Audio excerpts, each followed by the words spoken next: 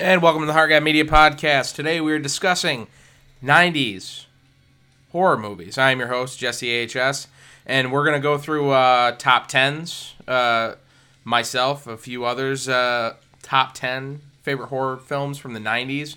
The 90s were an interesting time for horror because the golden age of horror was kind of over, and we were dealing with the kind of what was left, the remnants of, you know, these franchises that were still pumping out sequels in the early to mid 90s, still trying to keep steam and make money where they could. But in the 90s, up until the mid 90s, there wasn't a lot of interest in studios making horror films. That was until, of course, the Scream, the masterpiece that is Scream, came around and rejuvenated the horror genre and turned horror back, turned the lights back on in the horror world. And then we saw a plethora of newer films that had, you know, teenage focal points in high school, in college, you know, killer on the loose, mystery, come find, figure out the killer, fucking Hitchcockian type movies that kind of overtook from 96, you know, all the way until the early 2000s. So, but there are so many movies that came out from 90 to 96 prior to Scream that I feel like are untouched and people don't really discuss them much. So we are definitely going to hit there hard. We're going to highlight that era a lot, as well as, you know, Scream in 96 and beyond with all those, you know, the urban legends and the Valentines and I Know What You Did Last Summers and all those films that do have shining moments for sure. So, buckle in and enjoy this 90s horror film episode. It's going to be a good one.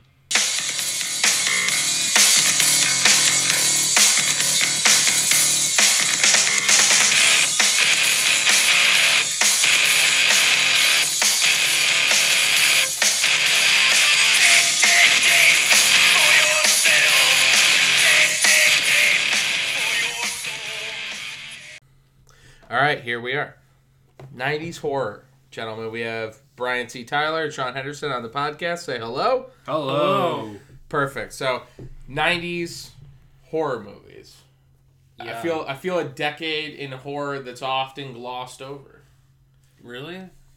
I mean, for the most part, when people say 90s, like, oh, that's a 90s horror film, I feel like up until 96, up until, you know, Scream-ish, yeah, those are kind of like the lost years, the forgotten years of horror from 90 to 96. I feel like there's a lot of movies. Yeah. Upon diving in and kind of doing some, like figuring out like a top list or a set of movies, and like you're going through each year, like what came out this year. Oh, fuck. There's a lot of fucking horror movies that came out. Not a lot are talked about, so I guess on this episode, we're going to dive into some of these quote-unquote deep cuts. And also, you know, the big theatrical hits, the few horror hits that there were in the 90s, you know, from 90 to 96, and then beyond, of course, with the Screams, and then I Know What You Did Last Summers and what have you. But when I say 90s horror to you guys, what is the first movie that comes to your head when I say 90s horror movie?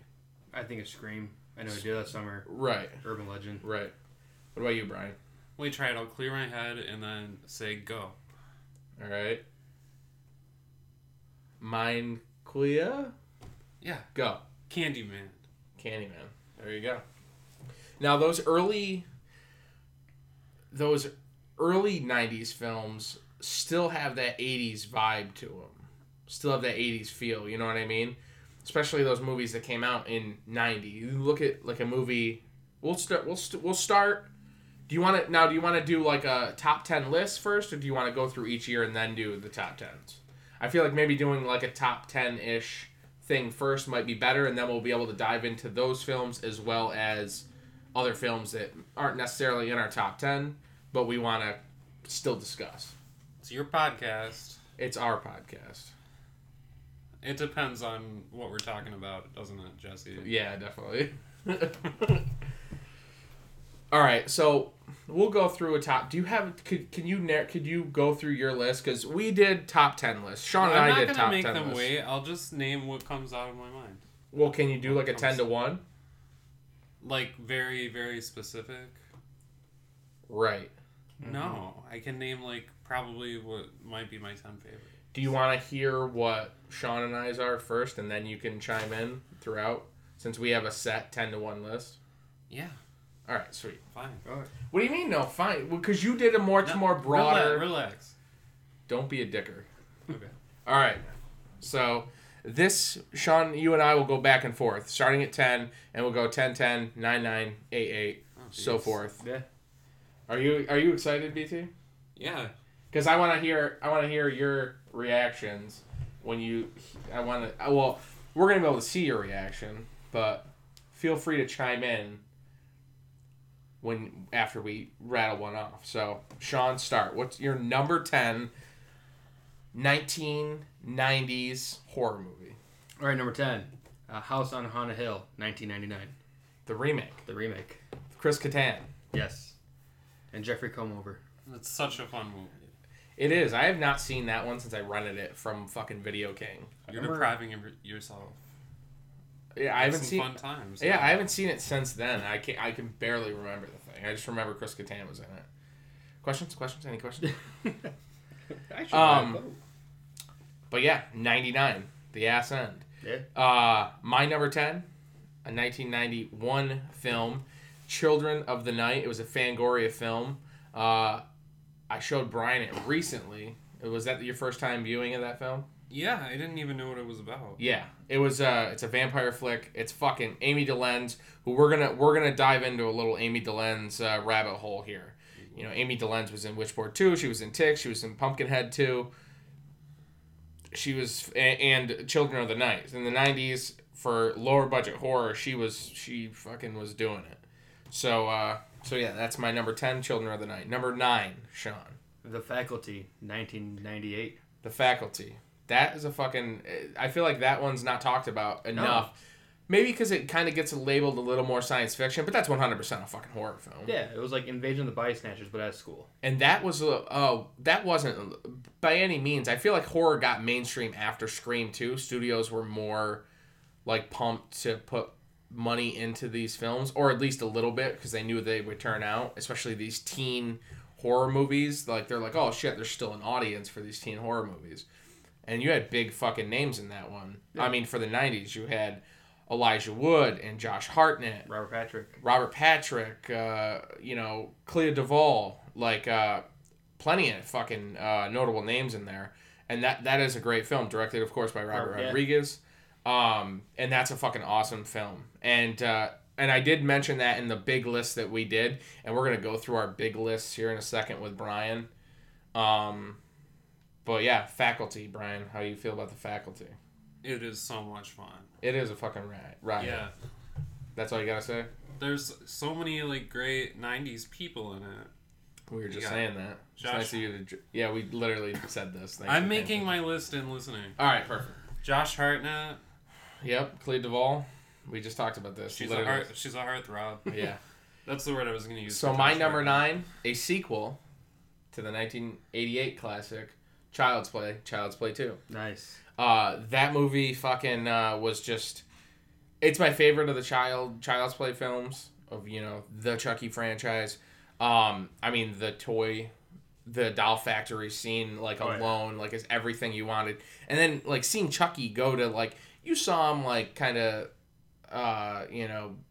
he was a little more elusive in the first film. You still saw him, especially at the end, but you didn't really get a dose of, like, Chucky running around in action, fucking wisecracking, slitting throats, until the third act of the first film. So in the second film, it was cool to see him fucking take out the fucking teacher. Oh, yeah, that seems fucking badass. Oh, yeah. And, like, that movie's shot so well, and it's fucking hilarious. Like, it's so much fun. And that was before they were even trying to make him funny, really, I think. I feel like they were still going with a serious angle. Like, when, like, even just stupid shit that seems like dumb humor, but it's fucking cracking me up, is, like, when he's shoveling dirt on the fucking, the doll that he broke. Eat dirt, Tommy. Like, fucking hilarious. But Child's Play 2, fucking amazing. Christina Elise, like, who's, getting her face back out there as far as going to conventions and stuff. She's in that, obviously. And Garrett Graham, who was in fucking Chud 2, Bud the Chud, and fucking, what else was he in? TerraVision. Phantom of the Paradise. Phantom of the Paradise. Grace Zabriskie. Yeah. It's the first time I've ever seen her play like a normal human being. Yeah. In her whole career. But yeah, my number 9, Child's Play 2. Sean, you're number 8. Number 8, The Blair Witch Project, 99. The Blair Witch Project. Ooh. That was, I'm sure you guys can remember distinctly, The bill. Yeah, the fanfare that was around that movie. And that was before I was really privy to, like, what a found footage movie actually was. That was, like, a first for us. Yeah. That was my first found footage. And, even my parents, when they rented it, they're like... Well, actually, you know what? I don't even think they rented that. I think they bought it at, like, Faze or Eckerd's or whatever it was at the time. They bought it, and they were like, they love scaring the shit out of their kids. So they're just like, oh, this is a fucking real... This is all true events. They found the footage and shit. And not knowing, like, oh, fucking, like, it had a director and, like, you know what I mean? Like, and was fucking an actual studio film, but, was a found footage film. It scared the piss out of me. Like, same here. My mom took me to go see it at the West Rome Drive-In. Mm-hmm. And, like, obviously I thought it was fucking real. Right, of course. So, did you see that in theaters, Brian, or did you see it? Yeah, I thought it was real. You saw it in theaters? Yeah, with nice mom and dad and Brought Eric and Chad. Yeah, we're gonna discuss first horror movies in theaters too, and some of our first horror movies in theaters because that was all in the 90s. It was all in the 90s. So we're gonna dive into that too once we get further along. But my number 8, People Under the Stairs. Nice. Wes Craven, and Wes Craven appears. Spoiler alert: Wes Craven appears 3 times on my top 10. This is the first entrance of his films in here, and for my top 10, it's People Under the Stairs. Just a fucking killer cast. You got Sean Whalen, Ving Rhames, Everett McGill. The crazy cast, crazy story, relevant to the times in those early 90s, and this was pre... the Rodney King, LA riots stuff, but they were still that, like, kind of that racial fracture within, like, suburban communities and within even the urban communities in some of those more white cities. And it was something Wes Craven was touching on. And it's just it is a fucking landmark film. And every time I watch that film, I love it more and more and more. Did you know it's based off a true story? Yeah. I've read that somewhere, that there was, like, it was some kind of headline that Wes saw, and he read into the story, and yeah, it's fucking awesome. So, Sean, that was number what? 8. That's my number 8. So, Sean, you're number 8. You mean 7? Wait, 8, 7. Yeah, 7. 7. 7. Sorry. Number 7, The Frighteners, 96. The Frighteners. Fucking love this great. Ooh. Peter Jackson. I haven't even thought about that. That's the thing. There's so many deep cuts. That's why it's going to be interesting. D. Wallace. Jeffrey fucking Combs. Yep. Jake Busey. Fucking Michael J. Fox. Fucking Arlie Ermy. Yeah. Like, has the cameo. Like, fucking Sam. Is it Sam Astin? Is that his name? Sean Astin's father. He played fucking Gomez Addams in the original Addams Family show. Oh, he's in The Frighteners? Yeah, he plays the old fucking... Oh, he plays the fucking judge, or the cowboy. Yes. It's John. John Astin? Yeah. Oh, why was I thinking Sam?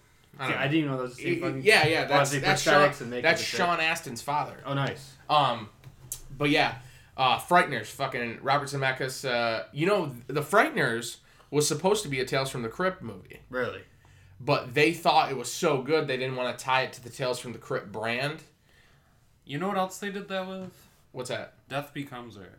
Yeah, I can definitely feel that. And yeah. It's cool that that became its own thing too and wasn't tied to the... As much as, of course, we all love the Tales from the Crypt brand and the HBO show and everything that has to do with that. And we're going to talk about that too, because you're talking about one of the first horror, like, episodic, series type things that come out like that.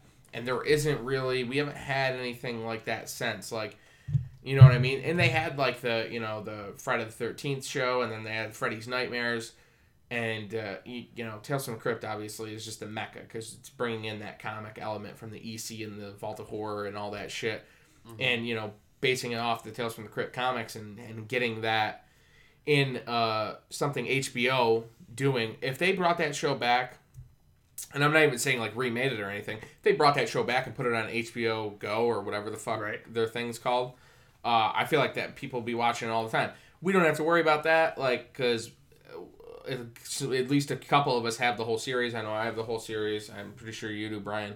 But yeah, it's fucking... Where the fuck were we? Jesus, fucking... The Frighteners. Yeah, The Frighteners. So fucking good. Awesome.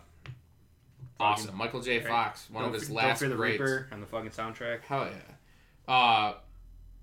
So my number 7, and other than my list almost goes in like most watched of all time, except for this one. This one, if I was going by most watch, it would probably be in the top 3. But this is one that I felt like the 6 that are ahead of it are better films than this one, but it's in my top 10, so that should at least say something about how much I adore this film. And I know it's hated on, especially by the cast of the original. And I don't want to say hated because I don't know if they've outwardly come out and said, fuck this sequel.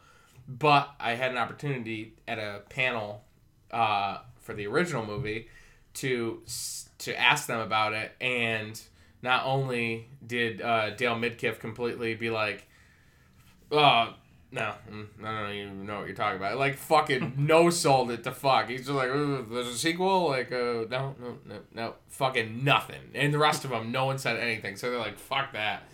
But it is still directed. The sequel still was directed by Mary Lambert, and I'm talking about Pet Sematary 2. Fucking awesome cast, awesome story. And I know you two are both fans of it, too. So I need to, right now, before we go any further, I need your input on Pet Sematary 2, because it's one that's shit on a lot. And I think a lot of the hate is undeserved because the original film adaptation of the book was so great that doing a different spin, I've heard people say like, oh, it's just pretty much just a remake of the original one, which I don't get. I feel like it's a completely new story. Like, I mean, I don't know. What's your guys' opinion on it? Because I've loved it since I was a kid, and I've watched it. I wore fucking VHS tapes out of this thing. Well, considering the fact that this is my number 6 film. Is it your number 6 film? So spoilers. Nice. Wow, I can't believe you put Pet Sematary higher on your list than I did. Right. Pet Sematary 2 on your list higher than I did. But yeah, go on. It's extremely underrated. I fucking love it. It's still so watchable. It's Dude, so much fun. Gus, the scenes eating the fucking mashed potatoes. Come on. Clancy Brown is fucking amazing. Yeah, Mr. Krabs. Yeah, If anybody has, I mean, and what's funny too is Clancy Brown, a few years later, went on to play in a Stephen King adaptation, The Shawshank Redemption. You know what I mean? His acting is so underrated. And then you got obviously Eddie Furlong, hot off the heels of fucking Terminator 2. Anthony Edwards, who was in Revenge of the Nerds, like playing Chase Matthews. Fucking awesome. I thought the cast was fucking just killed it. Blew it right out of the water. I thought it was fucking great. It's such a fun film, especially when you're a young boy watching it too. Oh, yeah. You relate. I know I did, even being 6, 7, 8 years old, watching that movie in the mid 90s, and you could relate. You like, especially like living a little more rural like I did too. You can put yourself in that Ludlow like aspect, right. Which is funny because that film, they wanted to shoot it in Maine, like the original, but they ended up shooting it in Georgia because it was much cheaper there. It's much cheaper to film. And, it's, I mean, Brian, what are your thoughts on Pet Sematary 2? Because I know you're a fan. I love it. You guys have already said so much. And there's nothing more that you need to put into it. I think the reason people dislike it so much is because it's, it's a different story. And there is a little more, like, ridiculousness to it. Like, a little more just, like, let's have fun with this. And, I mean, it's still very serious. It's a very dramatic movie, absolutely. Like the first one. Like, I might shed a little bit of a tear after, can we spoil the movie? Yeah, if you haven't seen it by now. I feel like an idiot on an audio commentary. No spoilers. Yeah, no, fuck that. when the dog gets shot, Yeah, that we is all feel tearjerker. that. That's We've terrible. all lost a pet. Sean had to kill his own cat. What And the fuck? I don't know. I just made that up. But there's also scenes that are ridiculous, but I love them. Like the Right. nightmare sequence where Ed turns into the dog or something. Dude, That I remember. happens, right? Dude, I remember watching that and seeing and I was like, when you're a little kid and you're like, oh, But the the lighting. boobs are coming up, and then all of The a sudden lighting it in turns that into scene the is so fucking good. killer Zowie, and oh my god, it's so good. And I love it. And you. Yeah, the lighting is good in that scene. It's The fucking the lighting it's in the whole cool. movie is good. Yeah, And the soundtrack, you already mentioned the soundtrack, right? of course we open the show with Fucking Shit shit List. First time I ever Yes. heard Led Zeppelin. Wow, L7. L7. My- Many my- people have confused Led Zeppelin with L7. My favorite song is Fading. By, I'll I be think, fading away. yeah, by Jan King. Jan. Giant King. Well, Jan it's King. you keep cutting into me. It's I'm making sorry. me I'm just flustered. excited we're talking about all these films. And I, you go through a breakup, you listen to that song. Your dog dies, you listen to that song. You're about to kill yourself, you listen to that song. And I've never listened to to that the few people that avidly listen to this podcast, and by few, I mean he means all of you. Just say what you're gonna Yeah. say. Yeah, there's a few. We need more. So tell your fucking friends to listen to this. Anyway, Not that you're not enough for us. no, you're always enough. That's why we keep doing this. But if you can find a physical copy of the Pet Sematary 2 soundtrack, I will, for a non-nominal fee, I will make sure you're taken care of. Oh yeah. So you can contact us at Heart Guy Media on Instagram and at Heart Guy Media on Twitter. But yeah, that song's great. The whole fucking I've got Spies by Dramarama, fucking great. Two fun facts before I'm sorry I cut you off. Jason McGuire, who played Drew, actually still lives in Georgia. He was a local actor. Still lives in Georgia. He used to. I know after the film, he had went out. I saw an interview he did, and I can't remember what site it was for. Might have been Bloody Disgusting. I could be completely way off. It might not have been Bloody Disgusting. But he got really close with Clancy Brown on set. And Clancy Brown, him and his wife had stayed in contact for a little while after the film. And they had had dinner and stuff together locally in Georgia or whatever. But Jason McGuire actually is the head chef for the Atlanta Falcons now.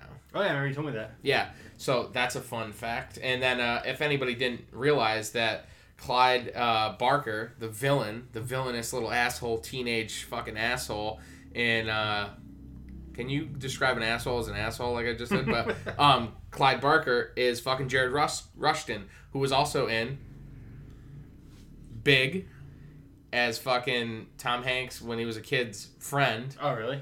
and he was also in Honey, I Shrunk the Kids. Nice. And his death scene is an homage to Happy Birthday to Me. Yes, and that's a fucking amazing death scene. Hey, Yeah. Junior, want to play? Anyway, so what did you have to add? Anything? I feel like I added quite a bit. Perfect. Anything? Bueller. Dry? It's really sad in the beginning when the mom dies. It is. And she just... That's not what I was. I just was reaching for and something. she passed away recently, unfortunately. She passed away... in Darlene Flegel. Yeah. I don't know how to say her name. Rest in Darlene peace. Flugel. She died pretty simple. December last year, unfortunately. I'm not sure of what. But yeah, R.I.P. Death gets them all. Darlene. Anyway, number 6 She was in. was your Pet Cemetery. But, yeah, Pet it's back to Cemetery. Pet Cemetery 2. So, what? I was just gonna say she was in Once Upon a Time in America with Robert De Niro, I believe. And Yeah. That's the movie that you see him watching where she gets slapped. Yeah. So So yes. what's your number 6? My number 7 was Pet Cemetery 2. Sean's number 6 was Pet Cemetery 2. My number 6 is Wes Craven's New Nightmare. Nice. I feel like this is the second best, third best. It's so hard. I love the original Dream Warriors and New Nightmare.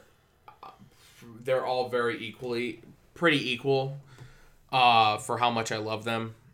But New Nightmare, I feel like it's underrated. I think it is one of it's more than well deserving of even a number 6 of 90s horror films, but I go by what I watch the most, and I did watch this one quite a lot, and I did watch something like Pet Sematary 2 more than this film too, but I remember when it came out and thinking about how creepy that is, like, oh fuck, Freddy is, it's real beyond, like, I mean, it's still like Wes's best writing to date, I think, in New Nightmare. Yes. It's one of the most brilliant screenplays and films of his, not just his, but in general, is Wes Craven's New Nightmare. I can't like that film and talk about it enough. Can I say something? Yes. I mean, I in my head, I'm just comparing it to... Because, the beginning of the 90s, horror was kind of in a drought. There were some great ones that we're going to talk about. But they were struggling. Studios were struggling to keep their, like, big icons relevant. So I mean, I know some of us are fans of these movies, but, like, objectively, Jason Goes to Hell... They're like, what the fuck are we doing? Like, what are we doing with Jason? Like, Freddy's dead. Fun, but it's a cash in. Like, we're trying to get rid of him and make money off it as quick as possible. Halloween. Fucking, look, it's Paul Rudd and Michael's controlled by a cult. But, so what Wes Craven did with Freddy was, like, way more, like, clever and well thought out than what anyone else was trying to do with these icons. And that led to something much bigger with Scream just a couple of years later. Yeah, exactly. Because it's the same kind of idea, like, you're looking at the films from the outside. Yeah, it adds a new layer of creepy for sure. So that's my number 6. Sean, your number 5. All right, top 5. Here we go. The Henderson household favorite movie of all time, Tremors, 1990. Tremors, another fucking. Something that, some people would be hesitant sometimes to even call it horror, but I think it was 100% a horror film. Yeah. As much as it is a sci-fi film. It's a creature feature. Exactly. Those things cross-weave each other, sometimes poorly, but, in the case of something like, 1990s Tremors, I feel like it cross-weaves pretty brilliantly. And, you get a new creature. And now it's a franchise. There's 6 films? Yeah. 7 films? With fucking Jamie Kennedy. Yeah. I watched the newest one. Is it that bad? It depends on, like, what your, like, standards are. I hadn't seen all the Tremors sequels, so I know they slowly get more and more ridiculous and less, they're trying I I haven't finished Bloodlines, but when I watch the Bloodlines, I can appreciate, the hokiness of what they're trying to do. Well, I will warn you about one thing. What? It's called A Cold Day in Hell or something, right? Yeah. And they're like pimping out the snow thing. Like, only the opening scene takes place in any fucking snowy weather. Like, interesting. I have a question though. Is the character Bert in number 6? Of course. Yeah. Okay. That character is so, like, great, and the original Tremors is fucking hilarious. Reba McEntire playing his wife. Of course, Kevin Bacon. Right. Reba, go back to the Tremors movies. What else do you have? I know, right? Come on, woman. The show's over. Anyway, fucking Burt Ward. Yeah, Burt Ward. Or was it? It's Fred Ward. Fred Ward, yeah. Burt Ward's Robin. Fred Ward, yeah.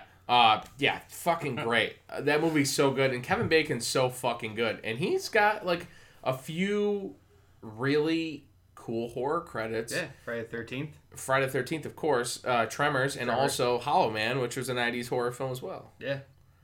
Which I kind of enjoyed. Again, more of a sci-fi cross-weave type movie, but good nevertheless. And yeah, fucking Tremors. And I know Lou is a huge Tremors guy, so if we ever do a Tremors podcast, right. me, you, and Lou will have to do it, Sean. You said you didn't like Tremors. I never said. I did not like the newest Tremors film. Okay. What are your thoughts on the original Tremors then? I love the first Tremors. Do you like the second one? I love Aftershocks. Well, I told you that I was kind of disappointed as a kid. Yeah, but I gotta rewatch it. Revisit. I've tried to watch it twice. It's not putting its stamp on. It's not that I don't like it. It's just not like memorable for you. Maybe I would have had to have grown up with it. Yeah, I mean, it was something I watched as a kid, so there's nostalgic factor. The only one I saw when I was a kid was the first one. Which is fucking great. So that's your number 5, Sean? Yep. My number 5. Again, this one, I would have had it higher because it's so beloved and it's my favorite. It's my favorite take on this classic monster. And it is probably the highest grossing film on my list. Huh. I think I know what it is. And I've watched it a bunch, and I adore this film, and I can't talk about it enough. Like any of these films, really. But the four in front of it, I think I've watched a little bit more than this one, so that's why they kind of took precedence. But I really can't understate how great Francis Ford Coppola's 1992 Bram Stoker's Dracula. Right. It's fucking amazing. All the, I think 95% of the effects in it are all practical, done by Roman Coppola, Francis Ford Coppola's son, who he had to convince, through this illusionistic, practical effects of doing the Blue Inferno and doing all the fucking cool little projection shots of Dracula's eyes in the sky when Keanu Reeves is riding in the fucking, horse and buggy type fucking deal. They convinced the studio, fuck off, with the CGI that you want to do. Because I thought the Blue Inferno shit was CGI. It wasn't. Oh, was it? No. So many things don't look real in that movie, but they did them. It's amazing. It's fucking amazing. Roman Coppola deserves nothing but praise, and the team that worked on that film to do those effects and the fucking cast is amazing. Winona Ryder, amazing. Keanu Reeves, amazing. Fucking Gary Oldman, I know I'm gonna get hate, and don't get me wrong, Bela Lugosi is king. I got a Bela Lugosi fucking stand-up light in my fucking dining room right now. Love the original fucking Universal Dracula, but Gary Oldman is fucking on another level as far as acting goes. He had more material to work with than Bela Lugosi. That's very true. Let's be fair. That's very true. But man, it's such a fucking great movie, and it was kind of a little juggernaut in 1992 when it came out in Thanksgiving of 92. Did you mention Anthony Hopkins? Anthony fucking Hopkins, which I think I will say this with 100% confidence, it's Anthony Hopkins' best role, and I think I think he's hilarious and he's good in that. And I mean, obviously he has very little screen time in Silence of the Lambs, and it's very memorable. But that movie never really stuck with me. Even seeing it as a kid, I was like, I don't. I feel the same way about that movie. Yeah, I was like, poster's cool, but aside from that, I could take it or leave it. It's on my list. Yeah. But yeah. Of course. Bram Stoker's Dracula, 1992. Fucking classic. I can't talk enough about it. So, Sean, you're number 4. My second Robert Rodriguez film on this list, From Dusk to Dawn. It is interesting that that's your number 4, because that is also my number 4. Oh, nice. Now we can talk. Whoa. Is it your number 4, too? It's my number 5, but I feel like mine's not as specific in the order that it is. Right. So it's about in the same area for the three of us. So let's all talk right now about it then. Okay. It's fucking, it was a movie I remember renting. And I remember watching it. And it was one of those things, it's one of those fucking sick movies where if you blind rent it, you don't really know what it's going to be about. Yeah. And it was before I knew, obviously, because I was 7 or 8 years old when I saw it. I didn't know that Quentin Tarantino was obviously a director of movies at all. So I didn't even know that he was a director, obviously, until I get a little older and understood that. But him, George Clooney, and Cheech Marin's in it, playing 3 roles is fucking amazing. But that is one of another brilliant fucking movie. First half of the movie, it's an action crime getaway fucking movie. Second half, total horror vampire flick. Yeah, fucking amazing. The first time I watched it, it was on Sci-Fi. Mom was like, "Oh, you gotta watch this movie." She didn't tell me it was a vampire flick, and I thought it was you. I'm like, "Oh, it's an action fucking bank robber movie." Right. As soon as the vampire showed up, I'm like, "What am I watching now?" Yeah. It's a whole 180. Yeah, and that is done so brilliantly, and the fucking cast is amazing. Obviously, it wasn't the first film because he was in a movie I've mentioned on this podcast before. It's called Bound by Honor, and the alternative title is Blood In, Blood Out, and it's a fucking amazing movie. Danny Trejo had a smaller role in that, but this is like his Danny Trejo's Right. shining moment where he kind of got introduced to people like us that has followed his career, and when we see him, we're fucking delighted, and we're like, oh fuck, Danny Trejo's in this. That was his first, for me, that was the first thing that I saw him in, and I was like, ooh, Right. like, guy's memorable. He's got a fucking, like, a thick build. At that point, his fucking pectorals could probably fucking break fucking 70 hard-boiled eggs in a blink of a fuck. But I'll tell you what, that whole fucking cast is great. Harvey Keitel, Right. underrated. Julia Lewis, fucking amazing. Killer fucking cast. Obviously, Tom Savini playing Sex Machine. And renting that movie, I remember renting it and it got returned. This was an odd movie because it got rented on like a Tuesday night.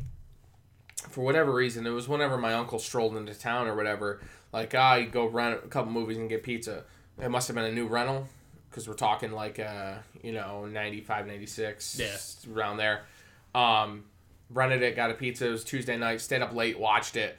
Was fucking obsessed. Fucking, like, stayed up late, watched it, fell asleep, woke up fucking, like 4:30 in the morning, fucking put it on so I could watch it before I went to school. Went to school, was dog fucking tired. Called out the next day because I went to school that day. I was super fucking... I mean, you're talking like I was in second or third grade. I was so fucking tired when I came home. I was like, I don't feel good. And my mom was like, oh, well, if you don't feel good in the morning, you stay home. And I remember that following morning when I was like, not feeling good. I fucking bought it on pay-per-view. And, when the bill came 3 weeks later, my dad's just like, what the fuck? Right. Who the fuck ordered this fucking movie? But yeah, like, that's some of the first memories I have of that film. And from then on, it's, watching it with you guys and watching it with other people and introducing other people to it and just talking about how much and how brilliant that film is. But From Dusk Till Dawn, when was the first time you guys... Well, you talked about your mom kind of blind showing you, but what was the first time you saw it, Brian? On television, my dad used to watch it all the time, and I never had any interest in it. I didn't know what it was about, really. Right. And then I walked in, and there's, like, later in the movie, I think I left the room, came back, there was a vampire playing a guitar with a human torso. Maybe I'm one like, of the best what are you scenes watching ever. now? He's like, From Dusk Till Dawn. I'm like, this is a vampire movie now? But when I I finished it and I loved it, and then when I finally watched it from the beginning, it's just a brilliant movie. I compare it, this is kind of extreme, to Psycho, because like there's the first half of the movie is about one thing, and the second half of the movie, like, there's a twist halfway through, and then it goes into a whole nother direction. It's like horror all of a sudden, but it doesn't. It all flows so well. It doesn't feel like two different movies. Exactly. And I think Tarantino was a little inspired by Vamp. Have we talked about that? Yeah. You But kind of like freshened me up to that. Actually. Yeah, and I'm not saying it's a ripoff, because no. even if he took inspiration from Vamp, he took it in like. Did you just flash me? I mean, it's hot in here right now. And he did his own thing with it, and the only other thing that you guys haven't mentioned that I feel is worth mentioning is Fred Williamson. Fred Williamson, Right. of course. Badass. Smoking his cigar, ripping out vampires' hearts with his bare hands. Tom Savini as Sex Machine with his The fucking dick and balls gun. The cock gun. The cock gun. And I'm gay, and Salma Hayek's dance scene gets me hard as a fucking rock. I mean, if that doesn't say everything that you need to hear about From Dusk Till Dawn, that Salma Hayek can make a gay man walk. Fuck. Gay men can walk, idiot. All right. That was very... Anyway, moving on. So, From Dusk Till Dawn. Fucking... Oh, yeah. Final little tidbit. We mentioned this on the Capital City Smiths podcast, which is who you heard on the Night of the Creeps episode, and also the Ramones episodes a while back, and a few other episodes, the Silver Bullet review we did. Lou Smith, he had a podcast, and it's coming back, the Capital City Smiths podcast. We talked about this, and I brought this point up. The drummer in the band, in From Dusk Till Dawn, is the drummer from Oingo Boingo. Is it really? Yes, it is. It's so fucking cool. Ooh. Yes. which I Tito found and the Tito and the Tarantula. Tarantula, But yeah, the drummer is the original drummer for Oingo Boingo. That band, I believe. I can't remember his fucking name. It's on the tip of my tongue, tip of the tongue, teeth and the lips. I can't remember what the fuck his name is. It's something. Oh fuck. Damn it. I can't remember. And Vatos. It's Vatos something. John Vatos something. Let me check real quick. Keep talking. I have to Alright. pee. Should I do it now? Yeah, you Before can go get to piss. number 3? Yeah, you can go piss. Okay. Oh, fat. But yeah, Johnny Vatos Hernandez is the drummer for Oingo Boingo's name. Anyway, so now you're back from your piss, Brian. Number 4 we're at, Sean? You're at 3. Yes. I thought No, Three, it's 4. three. Oh. No, it's. Yeah. I did my. You both had From Dusk Till Dawn. No, it's before. 4. Oh no shit. Okay, now 3. Do you not have it written down? I do. Oh, okay. My number 3, the remake of Night of the Living Dead. Night of the Living Dead, 1990. Yes. Where are you reading that from? It's in my brain, motherfucker. Oh. Because Oh, you looked at your phone like you were reading it. Brian, you and I did a whole episode on this. Yeah. We are going to touch on it here in a second because it's coming up on my list. But there was something relieving about the 90s that I feel like the 80s lacked as far as horror movies went, and it was like the black leads, the black semi-leads and leads in horror films. Were you, or at least a little more prominent as like badass characters. I feel like you didn't see as many, definitely not in the 80s.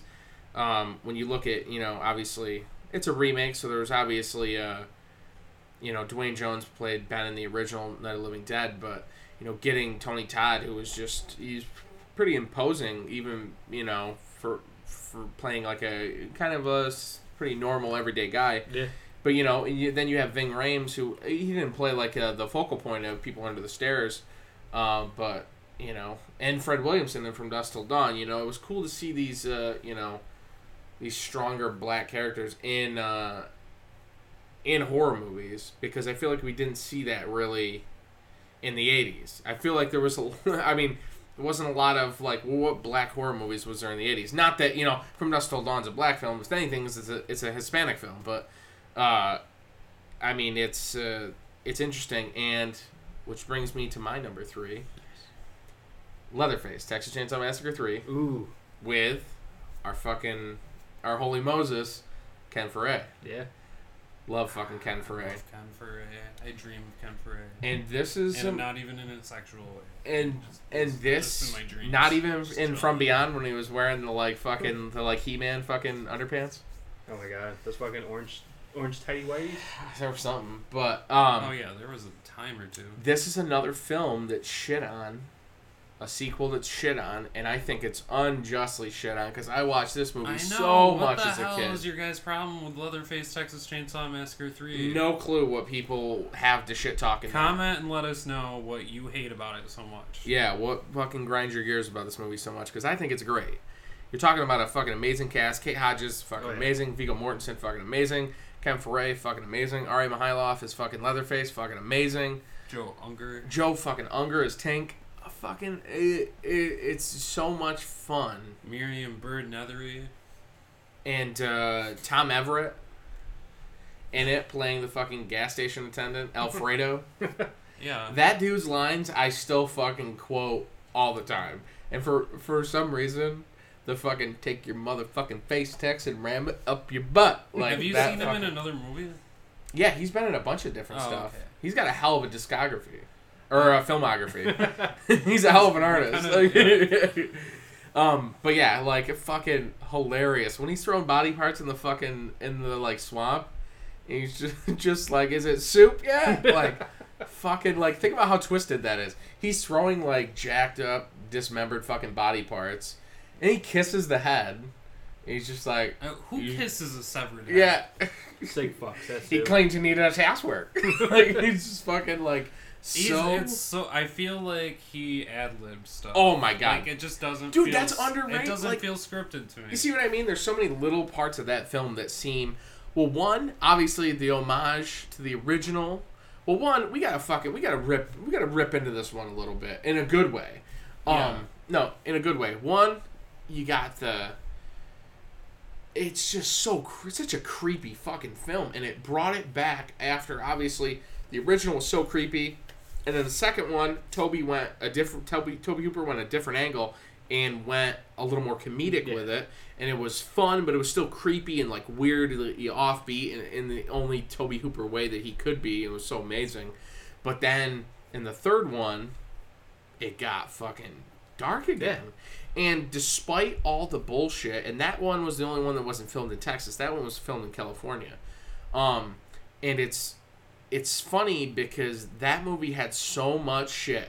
It went, the fucking MPAA ripped that fucking thing apart. Like, if anybody watches the special features featurette on the DVD or Blu-ray, it's fucking, Jeff Bird tells you how fucked it was. He fucking got fired off it, and they hired him back. Originally, what would you say, Peter Jackson was supposed to direct it. It was a chaos of a movie. And the fact that it still resonates with people like us, and I know there are other fans of that as well. But I grew up with it, and it was so creepy. Obviously, the homage scene to the original with the armadillo getting hit, and the smallest things in that movie still, and I want your guys' input on this as well. The whole getting stopped by the cops when they discovered the mass grave that they were buried in. Yeah, that scene. It even before they show like the fucking head with the poison fucking Poison Crisco, pretty much if you're buried. William fucking Butler, underrated horror fucking icon in the early 90s. Night of the Living Dead 90. Leatherface. Just fucking, like he was in The New Blood. Friday the 13th, The New Blood. Leatherface. I'm so good. He was a little whiny bitch, the character was, but... I'm so happy when he dies in that movie. But it's just his dialogue. Yeah. I think he was supposed to be that way, though. That's my only complaint, is I'm just like, shut up, William Butler.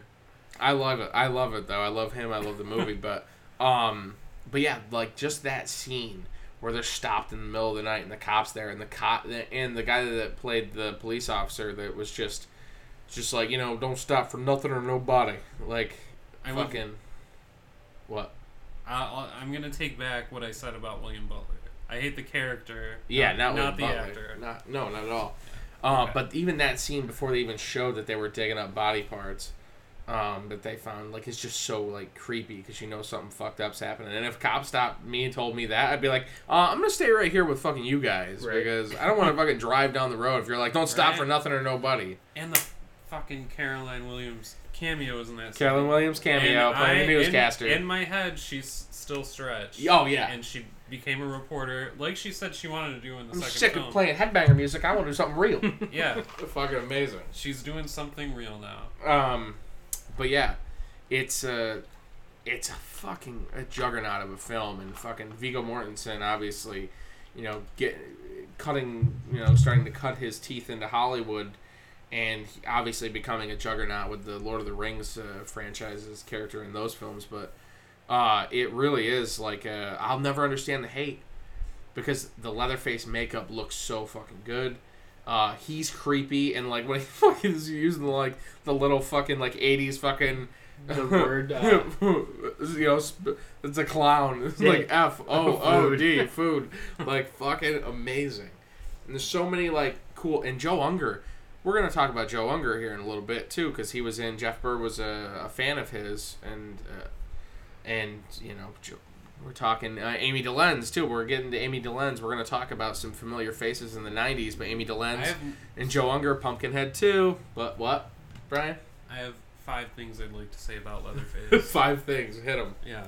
Hit them where it hurts. After the opening narration, the sledgehammer swinging into that girl's forehead. Oh, yeah. It's like the first thing you see in the movie, and it's like one of the best openings to a horror movie definitely. Ever. Love the whole opening credits, the music, the font even, like just it's amazing.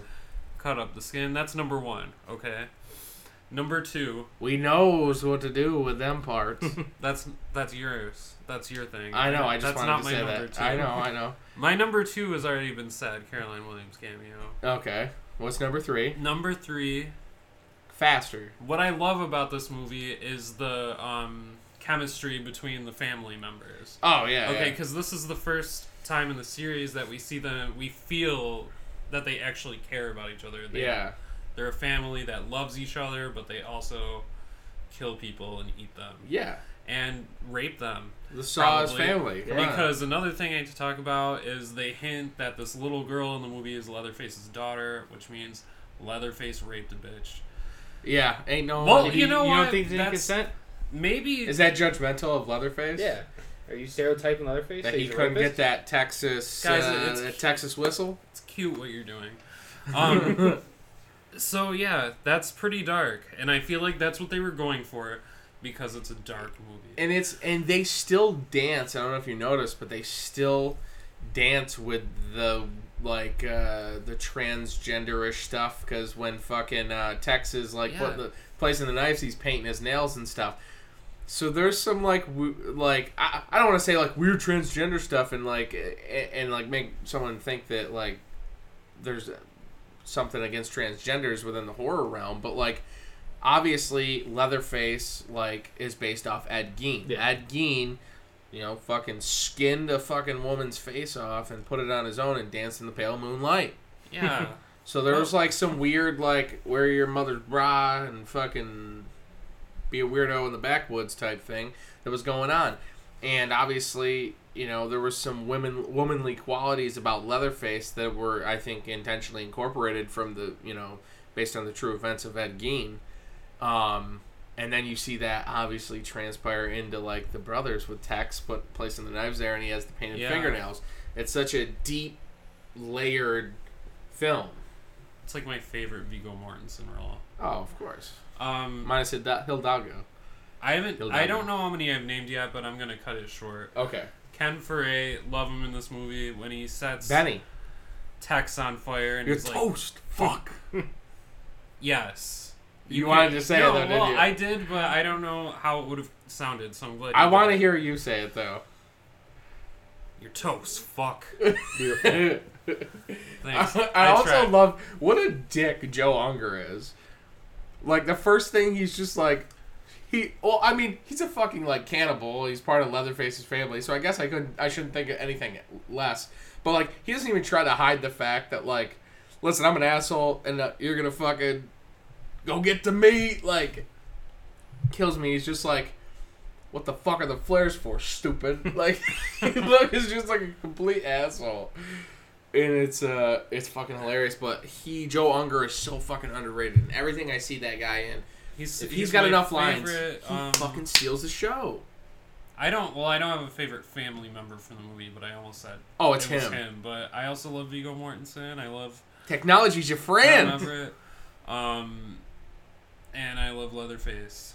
And this is gonna sound creepy, but this is her name in the credits. I love the little girl. Jennifer Banco did a great job. Yeah. Whack, whack. I know. It's so good. They're raising her correctly for how they want to be raising her. Yeah, I guess. Yeah. They're doing a hell of a job. And she was the only one that survived. Besides Leatherface. The two of them got...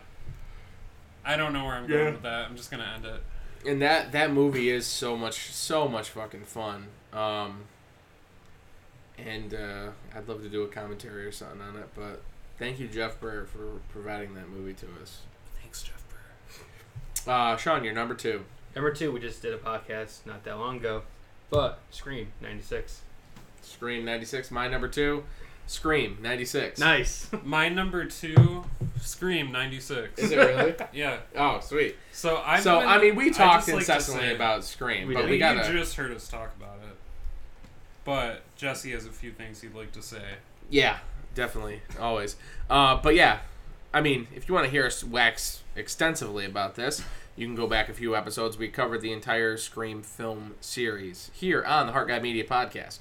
You can find us on SoundCloud and iTunes. Rate, review, and subscribe. But yeah, like we've said, we've talked a lot. It changed the whole horror genre, and it kickstarted from 96 on until 2000 and then beyond. It kickstarted the teenage 90s slasher. Where, things, the rules were beginning to be rewritten. And the future was unwritten for horror at that time, for what movies would become and what the format for a horror movie would entail. Because after 96, you get I Know What You Did Last Summers, the Urban Legends. And I wrongly said Valentine in the opening of the podcast, and Brian corrected me and said it was 2001. But it does have a very 90s flavor. It still comes in the wake of Scream. It definitely does. And, the 90s, they were still washing out the 90s yeah, in the early 2000s. Still and trying to get some of the dirt out. Now, I want to talk to you, Brian, as a Buffy fan. Obviously, we all love the film, the 1992 film with Chrissy Swanson. But the show, do you think that show, what effect do you think the Buffy show had on 90s horror? I don't think it had any effect on 90s horror movies. You don't think it had, Well, no, not really. I wouldn't say, I think it affected television, but I don't think it had any effect on. Do you think on that movies. Well, let me rephrase it. Do you think 90s, the way 90s horror films went, that instead of remaking the film, they decided to do a series? Because that was kind of a fresh, weird, new idea too. Talking about 90s, we're talking about 90s horror films, but we'll stretch a little bit into television. This is the first true blue, there wasn't a werewolf series. I mean MTV did the Teen Wolf series, but that was terrible. There was She-Wolf of London with Kate Hodge in the early 90s. Yeah. I've never seen it. I just know it exists for some reason. I've never seen it either, we should get our hands on a copy. It was only 1 or 2 seasons.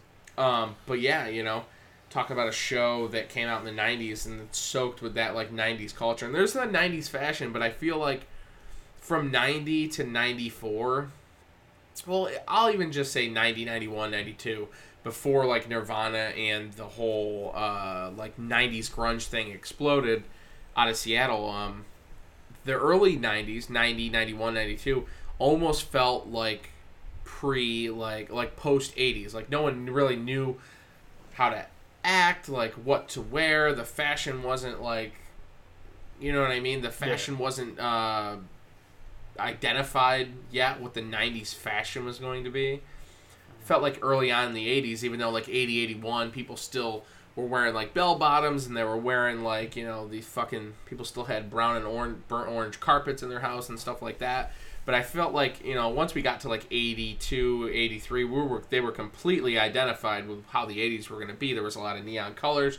There was different music. You had a lot more of the new wave stuff that ended in the 70s, that started in the 70s with bands like the Cars and Devo and stuff like that, and expanded into that more popular electronic, mainstream / new wave / pop stuff.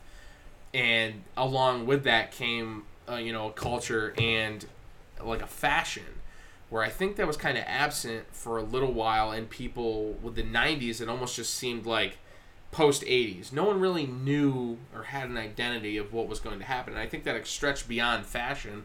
We talk about something as simple as fashion. We talk about how movies didn't really have an identity, and then breaking it down into genres. Horror really didn't have an identity in those early 90s. You were kind of getting a little bit of everything and a little bit of different stuff all over the place. You were getting a remake of Night of the Living Dead in 1990, which is my number 1 film. Nice. But we're going to touch on that in a second. Which, again, you and I talked about that whole film in a podcast, so we'll kind of hit our highlights on that film before we hear, or after we hear Sean's number 1 too. But you know what I mean? Horror really didn't have. We were still getting sequels from movies that came out in the 80s. We're still getting Howling. Howling, the Freaks sequel in 91. Child's Play in 1990, or Child's Play 2 in 1990, Child's Play 3 in 91. We were still getting add-on sequels to these franchises, these huge... And they were, trying to create the new, keep it alive and keep they were these trying things to going, create too. new icons that just weren't sticking. Weren't Dr. sticking. Giggles. Yeah. They tried to make that a thing. I mean, even with things like 976 Evil, that was going to be I think they wanted to turn that into something. Right. That came in 88.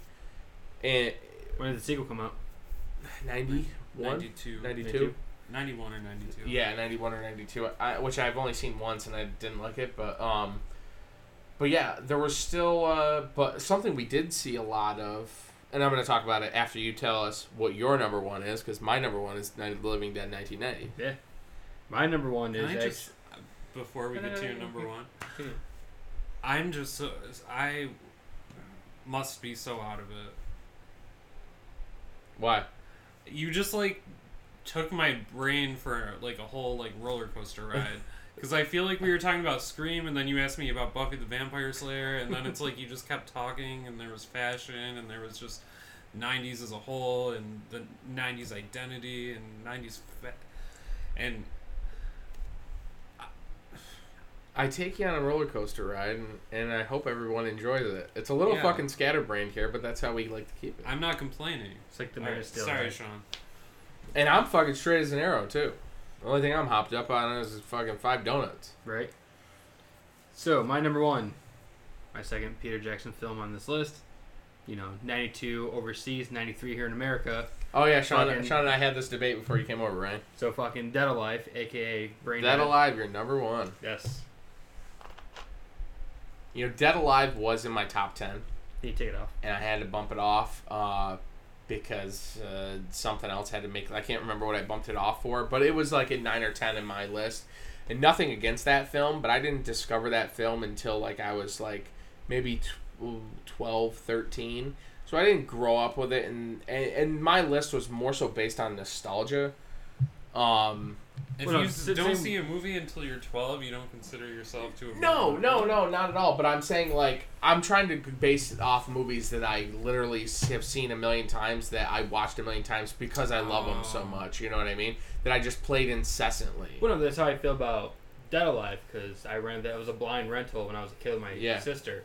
And, like, after we watched it, like, every weekend Mom took us to Video King, we kept on grabbing that fucking tape. Yeah. And Mom was like, really? This fucking movie again? The goddamn rat? Yeah. And just like, come on. I mean, it's a goddamn rat, man. Ronnie White reference from Yes. Rob Zombie's Halloween, if you didn't know. But The best character in any fucking movie of all time.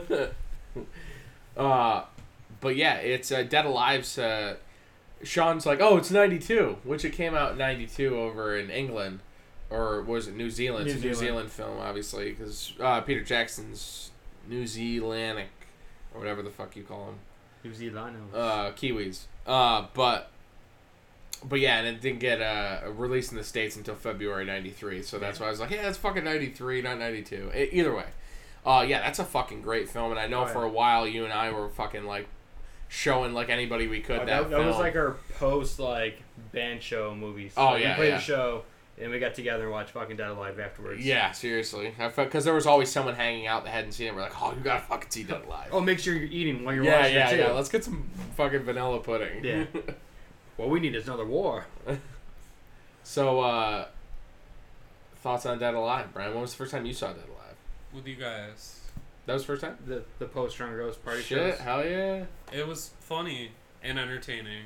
That's I all. don't remember it that well. Oh, I remember it's a great film. I fucking love it parts so of much. it. I loved the zombie baby. It was Oh, cute. yeah. Oh, it's so like offbeat and so wild. It's so much fun. Some scenes like really legitimately gross me out, but I love the baby scene and the rat. Oh, yeah. Zingaya. The love story. Zingaya! The love story was cute, and the mom was a bitch. Oh, yeah. Got what she Your deserved. mother, she ate my dog. Oh, and the priest. I kick ass for the remember- Lord. Which is funny thing you brought that up. I I'm remember playing, the highlights. It's like I read an outline. like I'm playing a video game right now called Zombie Army Trilogy, and one of the achievements you get is you find the shotgun called the Preacher, and it literally popped up on the bottom of the screen. It's like, I kick ass for the Lord. I fucking marked out so hard playing That's awesome. that game. This is a clear homage. But yeah, that film's so much fun, especially with like the 50s like angle on it, Right. with the greasers and stuff. It's so much fun. But yeah, my number one, as I already said, was Night of the Living Dead 1990. You can go back in our archives and see that we already talked about The entire film, Brian and I did, Night of the Living Dead 1990. Obviously, an amazing cast. You got Tommy Towles, William Butler, Patricia Tallman as Barbara in this, and of course Bill Mosley's fucking... Tony Todd, Bill Moseley, just the fucking icon, Bill Moseley. Yeah, and it's just that movie I watched so much as a kid too. I remember the pre-recorded, or the recorded VHS I had it on a blank VHS.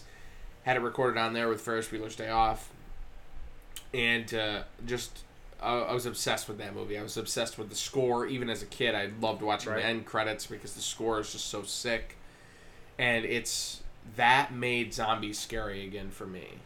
Not that, I mean, when I first saw it, I mean, not that I was like I saw like 900 zombie films at that point, but like that, like, especially because, like the original takes place obviously in a farmhouse, and I lived out in a rural setting, like that added a new element of horror to me. That I look across the street and I see like the woods, I'm just like, fuck, I'm fucked if zombies come here. Well, it's a funny thing you brought that up, saying like the movie's kind of creepy, because I remember falling asleep, fucking Cinemax or Showtime, and like this is like high school, waking up and that movie was playing, and I'm like, oh shit, I'll watch it. I'm like half awake, and I'm like, holy shit, this is actually legitimately creepy.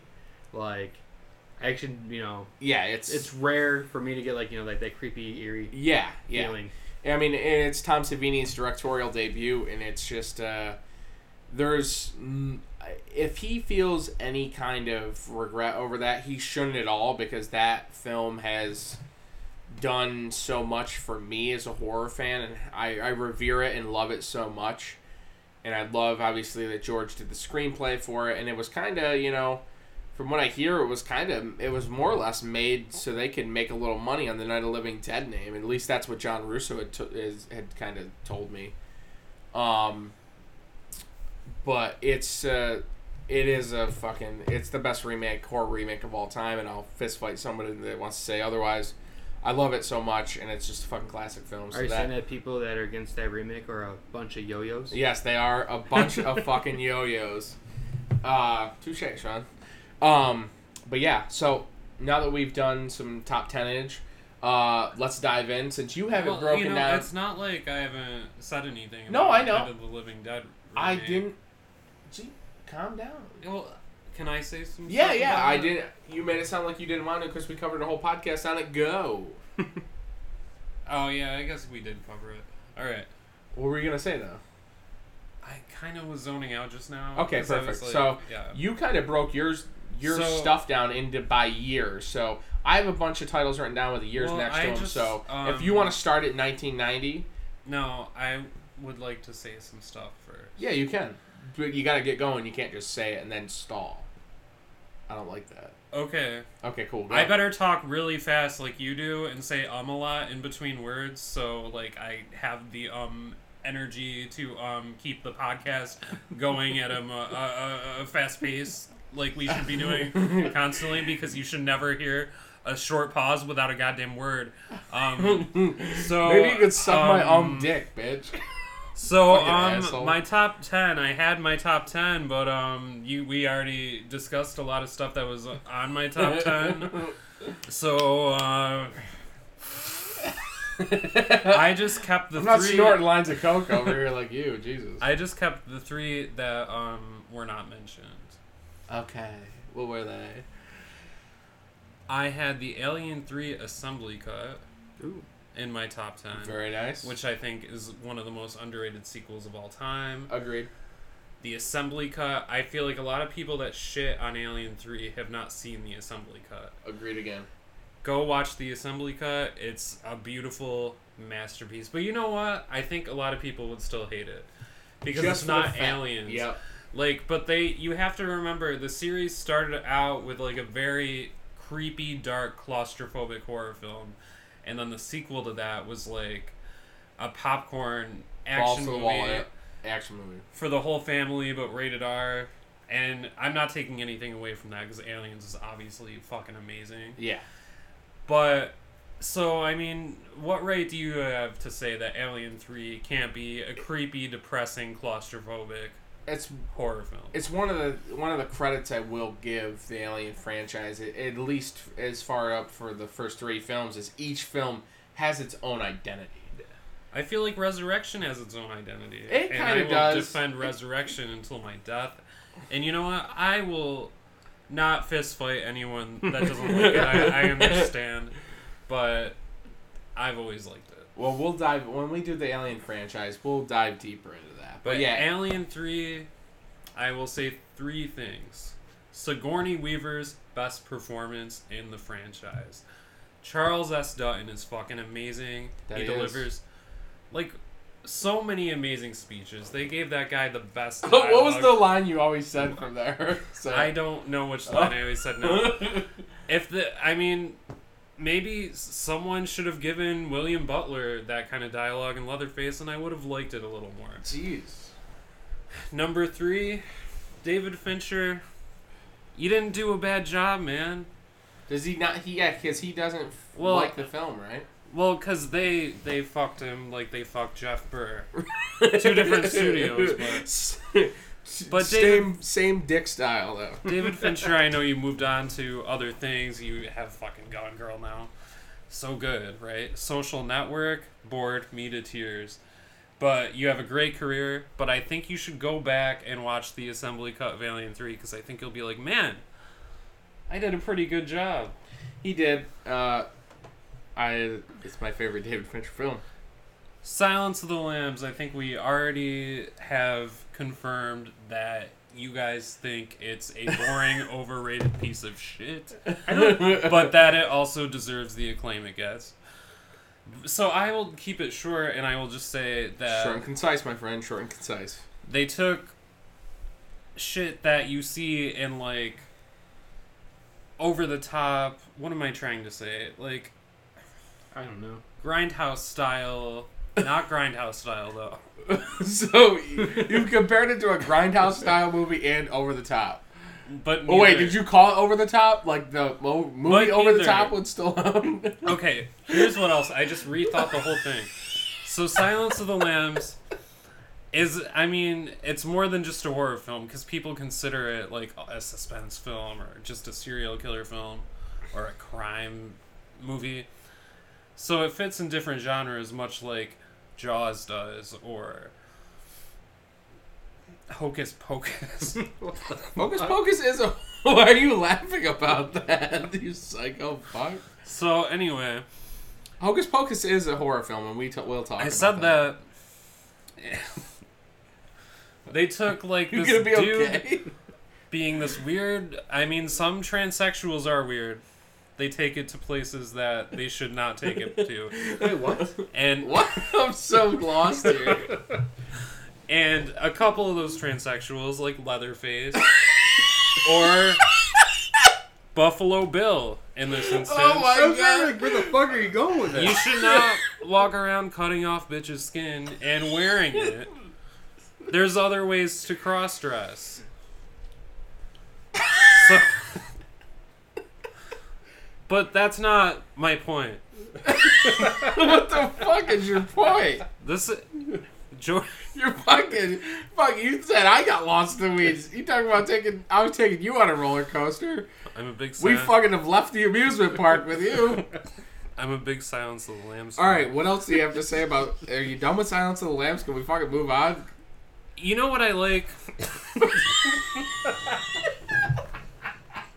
What? When you can take a scene where it's just 2 people talking and make it intense. Those scenes where Jodie Foster and Anthony Hopkins are sitting around talking to each other. She's trying to get information out of him. He's trying to fuck her psychologically. I'll have to check it out. Scenes, it's been a while since I watched it, but that one dude who just jerks off and fucking flings his cum at her. Yeah, that happened. And Anthony Hopkins, like, it's like he's looking you straight in the eyes when you watch the movie. His performance... I've seen the whole artist that you've seen. ...is amazing.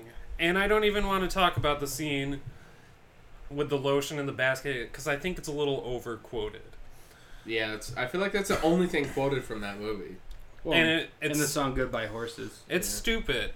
Yeah, lotion, basket, dog. Anthony Hopkins isn't in that scene, and he's the best actor in the movie. It has the least amount of screen time. Jodie Foster, love her. And Are we done with Silence of the Lambs? we are. And now we're on to, at the time, the scariest movie since Silence of the Lambs, Candyman, which was made 1 year later. And those words were on the cover of the box. Perfect. Neat. You guys have anything to say about Candyman? Because I feel like... No, I love Candyman, and obviously that kind of helped put...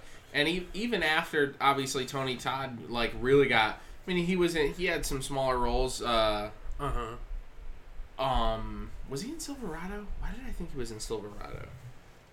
But he was in Platoon, Yeah. and obviously Night of the Living Dead 1990 is when he dipped his feet in the horror world. At least, I think that's the first horror movie he Yeah, did. and then he slipped and he fell and he hasn't pulled himself back out, poor guy. Really? You think so? I mean, Yeah, he's done he's Hatchet, he's- too, and Final Destination. Like, I mean, Ooh, Final Destination. That's what I'm saying. You said he dipped his foot in the horror or whatever. He's still there. he has he some never left. smaller credits, and he is in one episode of Riverdale as well. So anyway, Candyman's a great movie. It is, and it's the way it utilizes the horror of the urban environment. I like that you have talked about that too, about how like movies like Night of the Living Dead kind of give you like a fear of like the ruralistic setting, that Candyman also gives you the fear of the urban setting as well. Everyone's afraid of the bad part of the city. The projects. Yes. We don't have them. But There's projects in Syracuse. well, sure, they're not like Cabrini Green, all right? There's no guys coming through mirrors and gunning bitches. I wish. No, but Candyman Alright. Candyman is another film that, like, when I do think of the 90s, that is one of the handful that I do think of. Yeah. And Candyman was just iconic. I feel like whenever, even as a kid, when someone said Candyman, I knew exactly what they were talking Yeah. about, And of course, Tony Top of the Hook and fucking bees. Like, Yeah. it's exactly what you think of. There's so many iconic like scenes that freaked me out so much when I was a Oh, kid. yeah. Like the scene with the little boy that got castrated in the bathroom. That's fucked up, Sean. did you guys ever go in the Yeah. bathroom and say Candyman in the mirror? Yes. Yeah, definitely. That movie is ahead of its time. I still feel like it's ahead of its time. Well, there was just I got to a point where I'm like, what's the worst that'll happen? Tony Todd's gonna show up and gut me? Yeah, right. I'll try it out. He didn't show up. No. But I did, pay him $20 for his autograph. I thought it was more than $20. Probably more than 20 I bucks. thought it I'm was sorry. I thought it was like 40. I don't want to set unrealistic expectations. So, Continue This- with your list. are you good now? I'll just- can we talk can about I go through 1990? quick list of things I love about Candyman? Yeah, go ahead. I didn't know we were still on I it. thought we just did that. All right, let's move on. Okay. Just kidding. The score by Philip Glass, one of my favorite horror movie scores of all time. And they don't have that on vinyl yet. Virginia Madsen, I haven't seen her in a lot of shit, but her performance in it is amazing, and she has this like beautiful like golden age of Hollywood look to her. Yeah, I said it. She's got them Betty Davis eyes. Okay, so what else you got on Candyman for us? Everyone's so like scared of Candyman. I love the guy. Feel sorry for what happened to him. It's a tragic And figure. I'm like, I understand. You got fucked over pretty bad. They chopped off your hand. You got stung to death by bees because you had consensual sex with a white woman. Consensual. And now you're dead. And now people keep like calling your name in the mirror. So you show up and he's got to deal with a lot of shit, old Candyman. yeah. And I So- also love the second one, but I won't go into it. Thank God. Jesus Christ. Fucking long-winded ass. Yeah. All that to fucking say she I finally feel had Betty Davis eyes. I feel heard on this podcast finally. Perfect. That's all we've ever Did you name off fucking 10 wanted. films? I named off I named off the movies that were in my list that you guys didn't mention. Exactly. Okay, good. So 1990. Pull up your little thing. Do you still have some movies broken down by year? Oh yeah. Perfect. This is gonna be like a whole nother 3 hours. It won't be 3 hours. We'll try to keep them a little more limited. We won't dive in unless we get down a deeper rabbit hole. Cool. Okay. I didn't write a list for this part. That's okay. You could chime in when you hear a movie you like. Okay. Stephen King's It. Does Ooh. that count? Yeah, It's a of course, miniseries. miniseries. But yeah, I mean, it's released as a movie now. I mean, it's That's just true. You know what I Yeah. mean? Like, Did they release it on 2 VHS tapes? Or yes, was it just one? No, yeah, it was 2. It was Okay. 2. That movie fucked me up when I was a kid, and Eric, I don't know if it fucked you up as much, because I know we both saw it at a young age. He's listening, by the way. Good. Yeah. Pennywise the Clown, Tim Curry. Yeah. Name a more terrifying person. No, Well, I know- it's good. It was I know now- classic, iconic, obviously. Yeah, like now you'll watch it and it's a little different, and he makes you laugh. More than he scares do you. laugh a But lot. I still get freaked out by it. It's like, all right, part 1, he's scary. Part 2, or the last hour and a half of the movie, depending on which version you watch. I wish they fine. would have. So- In hindsight, now I wish they would have swapped it. It's kind of like you are watching the first Nightmare on Elm Street and then the 5th one. Right. So, let's see. What did I write down for 1990? Obviously, Child's Play 2. I talked about that. So, another one I wrote down. It was a lesser known film. It was very low budget. It was called Demon Wind in 1990, and that one I rented on a VHS tape, blindly as a kid at the Lewis Point Market. And that one's Vinegar Syndrome recently released that last year. And that's a really fun, like, twisted fucking film. Obviously, some hokey, low-budget, like, effects, but fun nevertheless, for sure. And then, of course, a movie we got to talk about, fucking Nightbreed. Clyde Barker's Nightbreed, 1990.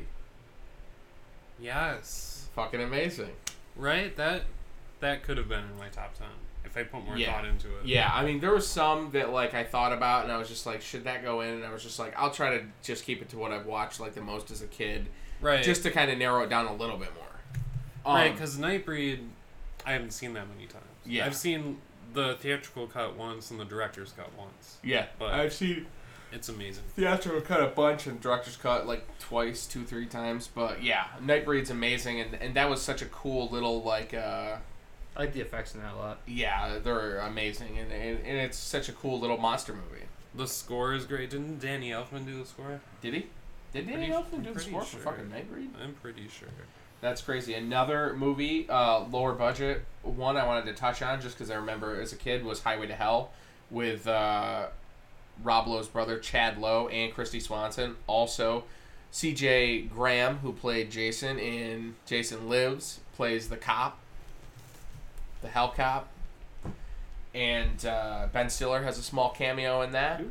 as does Jerry Stiller, his father. And that's like such a fun movie. I can't remember who, right off the top of my head, who put that one out. It might have been Synapse. What movie? Highway to Hell. No, I've never seen it. Oh, it's a great film. Fucking awesome. It sounds pretty awesome. Oh, dude, we might have to watch it. It's fucking great. A couple other ones that I had from 1990. Stephen King's Graveyard Shift. Yeah. Fucking awesome. Fucking Stephen Machi's in that one. I don't want to cut you off, Jesse, but Danny Elfman did do the music for Nightbreed. Perfect. That's sick. That explains why it's so fucking great. But yeah, Graveyard Shift. You guys seen Graveyard Shift? Blah, blah, blah. I watched it once with you. Yeah, fucking great. Brad Dourif's character in that's fucking so intense. It's so Awesome amazing. special effects. Yeah, great. A lot of Stephen King adaptations in the 90s. A lot. Yeah. You know, you look at The Stand, The Langoliers, like fucking there was so many. But other than that, you know, it was cool to see some of these other films in the 90s too that were kind of cross weaving into like where you saw more animal horror movies or insect horror movies or arachnid horror movies. Arachnophobia, 1990, Jeff Daniels. Ah, shit. No, And Julian Sands as well was in that, right? Yep, and there was all Fucking that amazing. John Goodman. John Goodman. that year. There was also Shakma about the monkey. I didn't see that one. Who did I watch that with? Me? Really? Me and Dan. Dan Okay. and I. Shakma. We watched that with Birdemic. Starring Amanda Wyss of A Nightmare on Elm Street. Nice. Well, co-starring, let's be real. Roddy McDowell's in that as well. Okay, let's see. What else? 1990. Oh, you know what else was 1990? Maniac Cop 2. Yes. Fucking awesome. An amazing sequel. And the third one was great too, which was 93. Those are fucking great sequels. They're underrated. They're underrated. I have 3 for 1990, but... Let's hear them. Oh, well, this is a shout out for Dan, assuming he still listens to the podcast once in a while. I included Cat in the Brain, which is a 1990 Lucio Fulci movie. That he kind of put himself as the main character. The movie had like a weird sense of humor. He used footage from other movies, and he was trying to be self-referential, much like Scream did later on. A lot of movies like dipped into that before Scream, but it was perfected in Scream. Right. And the whole point of the movie is like the psychological effects it has on a person directing these gore scenes like after several decades. Right. So that was a pretty cool movie. I have written down Exorcist 3, which is a pretty great sequel. Brad Dourif, another amazing performance. And lots of like, I mean, the tone of the movie, it's pretty slow paced and there's a lot of dialogue, but when the horror kicks in, it's like it really like hits you. Oh yeah, you know what definitely. I mean? Do you remember obviously the hallway scene? Everyone talks about that. Yeah. Old ladies fucking crawling on the ceiling. It gets pretty twisted. And of course Psycho 4, which is one of the rare occasions where like a horror icon, in this case Norman Bates, gets to, you know, just have a graceful end to the franchise. Yeah. You know, Anthony Perkins, he always did an amazing job in every sequel. And, That he did. He was I feel like he's still underrated and under-talked about. And with each of the Psycho movies, it's like his character was progressing. He was going through different shit. Right. And it finally just like, he finally got to like live a normal life. And obviously it had the flashbacks with Henry Thomas playing the younger version of him. And Olivia Hussey is his mom. CACH Pounders in it. Directed by Mick Garris. Mick Garris, to dive and jump up a couple years up on the Mick Garris, another Stephen King adaptation from 92, Yep. Sleepwalkers. Yeah, which I believe Stephen King just wrote a screenplay, right? There was no book. No, it was just a screenplay. And Mick Garris directed it, obviously. He had a bunch of cameos. Clyde Barker, Toby Hooper. Fucking awesome fucking film. Yeah. That one's, I feel like that one doesn't get enough love. No, I feel it's like it's extremely really good. underrated. Yeah. It's a Amazing really, score. It's Amazing a fun movie. I understand. It's not for everyone. It's pretty, No, like, it's pretty out there. definitely is. Yeah, I mean, we'll try to be a little zippy, so this isn't a 5-hour podcast, but I'm sure people are enjoying 91. What do you got for 91? I know I already talked about Children of the Night, which had Amy DeLenz. If you want to, and to just hop on Amy DeLenz here for a minute. Yeah, let's hop right on her. Amy DeLenz, Children of the Night, 1991, and she was also in Jeff Burr's Pumpkinhead 2 in 94. But then before that, she was in Ticks in 93, and then Witchboard 2 in 93. Yes. So she had a little horror run there. And I remember seeing all those movies on like Showtime, Cinemax, HBO, late at night, seeing Witchboard 2, or it was, you know, Ticks and Pumpkinhead 2. I was the one I watched a lot as a kid. I loved that one. It's funny, like her and someone like J. Trevor Edmond, who was in Return of the Living Dead 3, which was from 1993. And they also played together in Pumpkinhead 2 in 1994. When horror has like some of these, especially in the 90s, had these actors who did a few horror films and then kind of disappeared. You know what I mean? Especially like someone like Amy DeLenz, who did act up until it looks like she had acted up until like 2010 on and off here and there, and done some stuff past 2010 here and there and some TV shows and stuff. But it's crazy that she like bounced up in a few horror films, kind of got her name known within the horror realm a little bit, and then disappeared. I feel like if she did a convention now, I mean, I would meet her. I would love. I got a million questions I'd want to ask her. Which, I mean, me and 7 other people ever, but still. Yeah. Still very cool. But what do you got for 1991? Not a whole lot. Like, Yeah. That wasn't, People Under the Stairs. That was in my list, and that was in my top 10. But Right, I yeah. haven't mentioned it much myself, because you covered that. I have Freddy's Dead. Freddy's Dead. And I'm obvious. I've never been a big fan of that one. Yeah, I am, though. It's I worth love it. mentioning. Yeah, definitely. And, I enjoyed Freddy's Dead. Directed by Rachel Talalay. I'm not making an argument. I'm just saying I personally didn't enjoy it. Rachel Talalay directed, which she came up through the New Line ranks, worked her way up until she was graced with the opportunity to direct what was supposed to be the last Elm Street I like entry. her story or rise. Oh yeah, definitely. Like, it's there's great. so much I appreciate about the movie. That being one of them. I love the Johnny Depp cameo. Like, there's so many good cameos. Johnny Depp, Alice Cooper. Oh yeah, there's Roseanne so and many. Tom Arnold. I know. Like, so random. It's crazy. But yeah, 91, another Stephen King adaptation. Sometimes They Come Back. Yeah. Fucking amazing. Which we're gonna dive into some.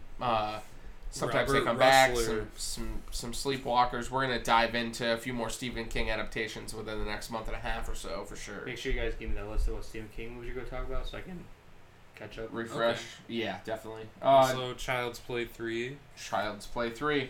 Yeah, like, Chucky... Every Child's Play / Chucky movie, whatever you want to call it now, they're also entertaining. I'm on the same boat with you. I love them. Love them all. Like, you could just throw Chucky as a character in any situation. And it's gonna be either funny or scary. Yes, or both. You can have both, too. He is fucking hilarious. I don't care. Like... Well, 3's really where he really started to do, like, the comedy, like... That was when you saw more and more of it. Even though that you really didn't see it until like Bride of Chucky, you really saw the comedy come in. But like 2 and 3 was like when they were starting to turn the dial up a little bit on the comedy aspect. But that opening scene, you watch Child's Play 3 for the one-liners. Yeah, mainly. Exactly. Yeah. I mean, you watch the ending of Child's Play 2 where he dies in the fucking the good guy factory. And then at the fucking beginning of the third one, when they're fucking mixing all the shit and getting the factory going again, and then he fucking comes back because his blood drips in the fucking thing, is fucking amazing. Yeah. It's so underrated. It's another great opening credit So sequence. fucking good. See, that always sticks in my mind with about that movie is the kid jumping on the grenade. Oh, yeah.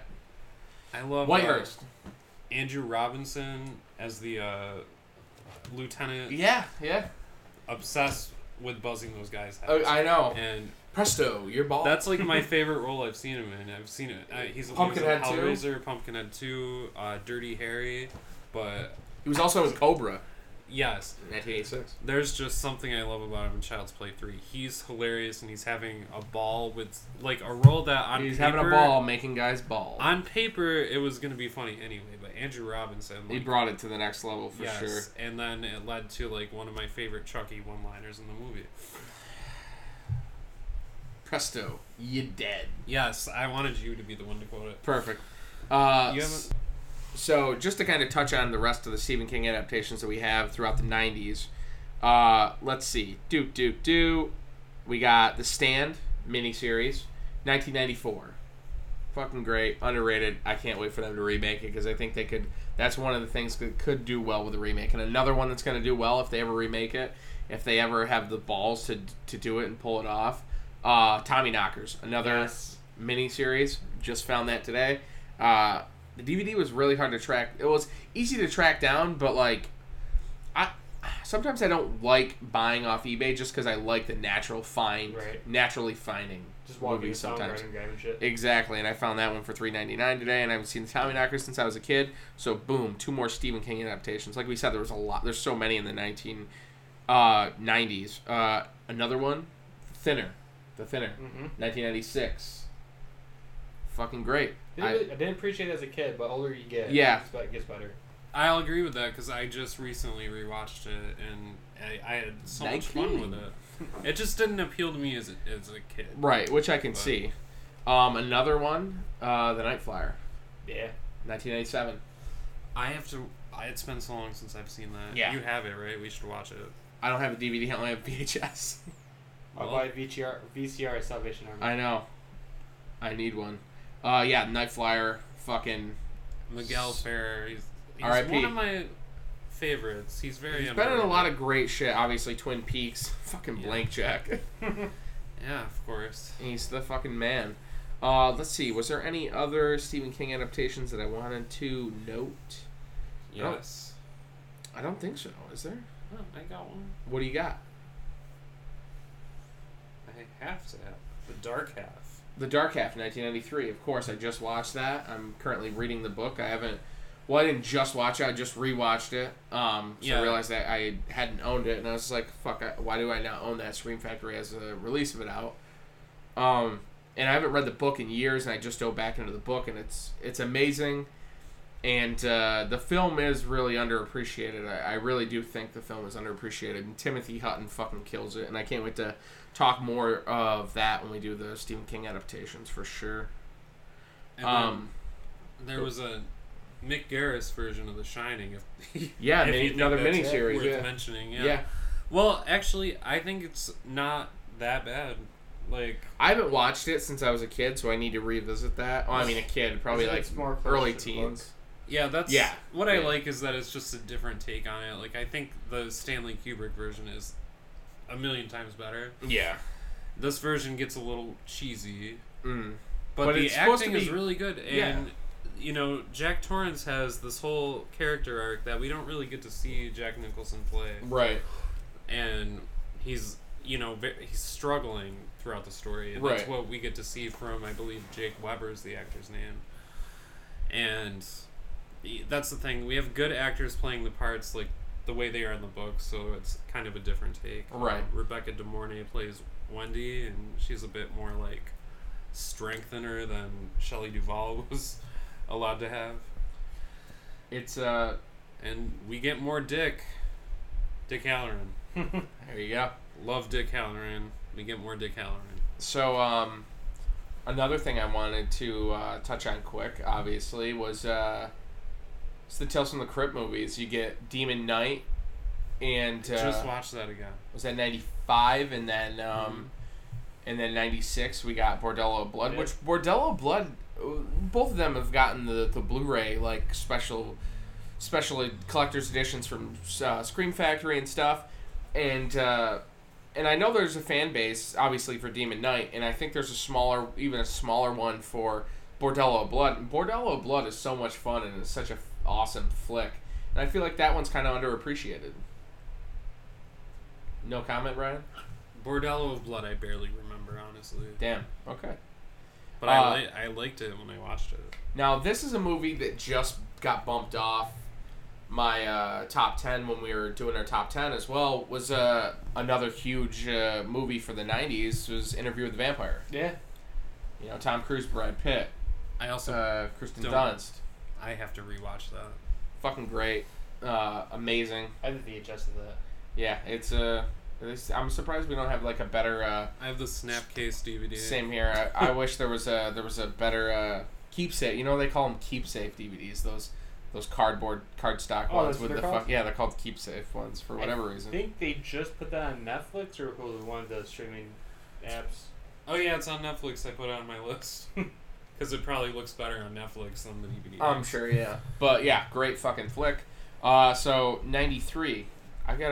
Before we go there, Uh-oh. because I got a few Well, for we haven't 93. done 92. I know, and I only have one that I can see on my list for 92 because we already touched on Pet Sematary and Candyman.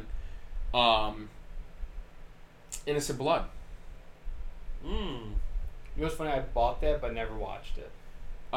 Sick flick. Godfather meets a vampire movie. It's fucking great. It's so sick. Big fan of that one. What do you got for 92, Brian? Hellraiser 3: Hell on Earth. Hell yeah. I actually like that one a lot. Fucking great. Yeah, it's nostalgic. Like, the more I watch it, the more I'm like, they were definitely trying to, like, commercialize Pinhead. Commercial? They were commercializing it. Commercializing? Marshmallow. Commercial. Who gives a fuck how I'm saying it? I know. It's the word. I just find it entertaining when you say commercial and not commercial. Commercial. There you go. That sounds even weirder. Commercial. Just let me say it the way it comes out of my Okay, mouth. go for it. Oh, it's been said. So they were making Pinhead into more of like a Freddy Krueger type character. Right, Very right. different. Like, because he was never the villain before. Or at least not the main villain. But they were definitely capitalizing on, like, Pinhead is what you think of when you think of Hellraiser. He's the face on the box art. Yeah. And it's a very fun movie. There's a very awesome, like, metal soundtrack. They brought the story to the United States. Fuck. You know what's funny is The club scene is amazing. It's Gore. fucking astonishing, and the way that film was shot, it looks nice. I love the way that film's shot. Well, it's directed by Anthony Hickox, who Yes, did sir. Waxwork, Mhm. Waxwork 2, Warlock the Armageddon. Um, That's all I know.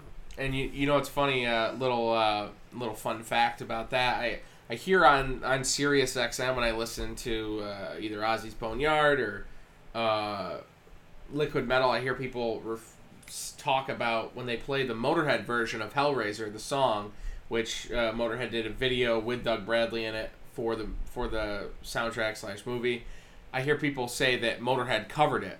No, Hellraiser was written by Lemmy and Motorhead, and they were making that album the same time that they were making March or Die. They were making that same time Ozzy was making No More Tears.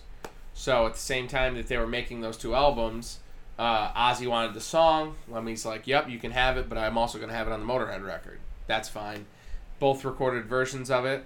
But it's funny when people try to say that it is a Ozzy song. It's not. It was written by Lemmy, and Lemmy wrote Mama, I'm Coming Home for the No More Tears album. Just so anybody Both knows. versions are great, I think. Definitely. Motorhead version better, but yes, the Ozzy version is great. 93. 92, What do you got for 92? Let's spit them out. Twin Peaks Fire Walk with Me. Horror? Question mark? I like that you say that because it's like, is it horror? Well, yes. It's terrifying. It's a possession movie, pretty much. Yeah. There's possession. And I mean there's that in a murder. positive sense when I question it. Because David Lynch, honestly, David Lynch's films are their own genre. I've said what I needed to say. I'm glad I mentioned it. We can move on. Perfect. 93. So I'm going to rattle off 1, 2, 3, 4, 5 movies from 1993. You better. John Carpenter. Body Bags. Oh yeah, shit. Fucking great. Anthology film, kind of underrated. Does have a Scream Factory release. Yeah. It's fucking great. Another one, we talked about him, or did we? J. Trevor Edmund, Return of the Living Dead 3. Super fucking creepy. Watched that one fucking a ton as a kid. And that one, there was too many films in my top 10. I wanted to crack that one into the top 10. I just couldn't.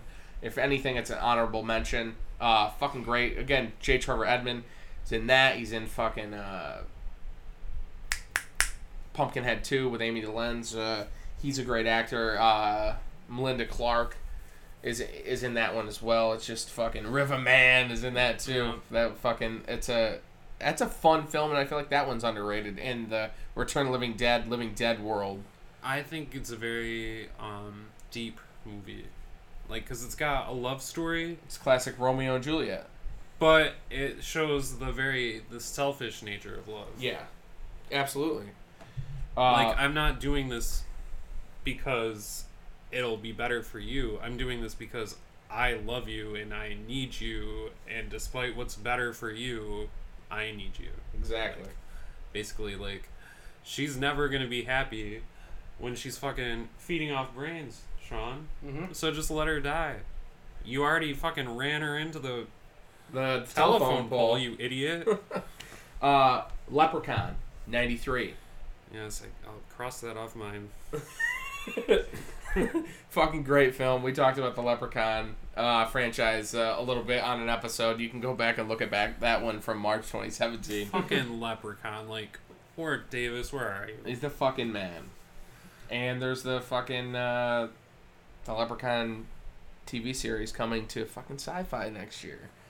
I thought it was... So what? It's a TV series now? Isn't that what it is, Sean? There's a TV series coming out. Sean, you told me about it. Did I? I told you about I told you Leprechaun about- Returns. I told you about Swamp Thing. Leprechaun Return. Oh, anyway, we're getting lost in the weeds here. Oh, yeah. Jason Goes to Hell, the final Friday, Yeah. 93.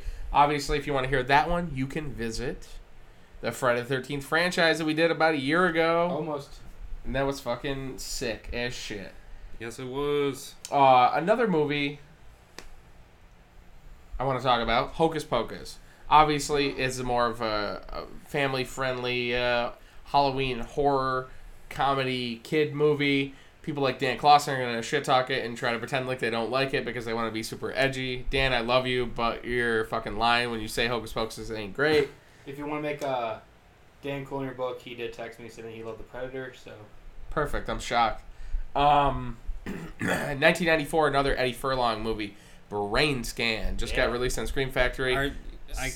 I have movies to mention too. I know, but we gotta get going. This fucking podcast has Alright. been super long. No, you can mention them. But No, we gotta I'm run done. through. I'm done. Oh my god, do you always get this dramatic? What does your boyfriend think of you? 1994 Thinks I'm a Brain little Scan. dramatic. Brain Scan, super fucking sick. Love it. 95. I ain't got much more other than the ones I've named, and Vampire in Brooklyn, which is fucking hilarious. Ahoy, motherfucker! Ahoy, motherfucker. 96, The motherfucking Craft. Yeah.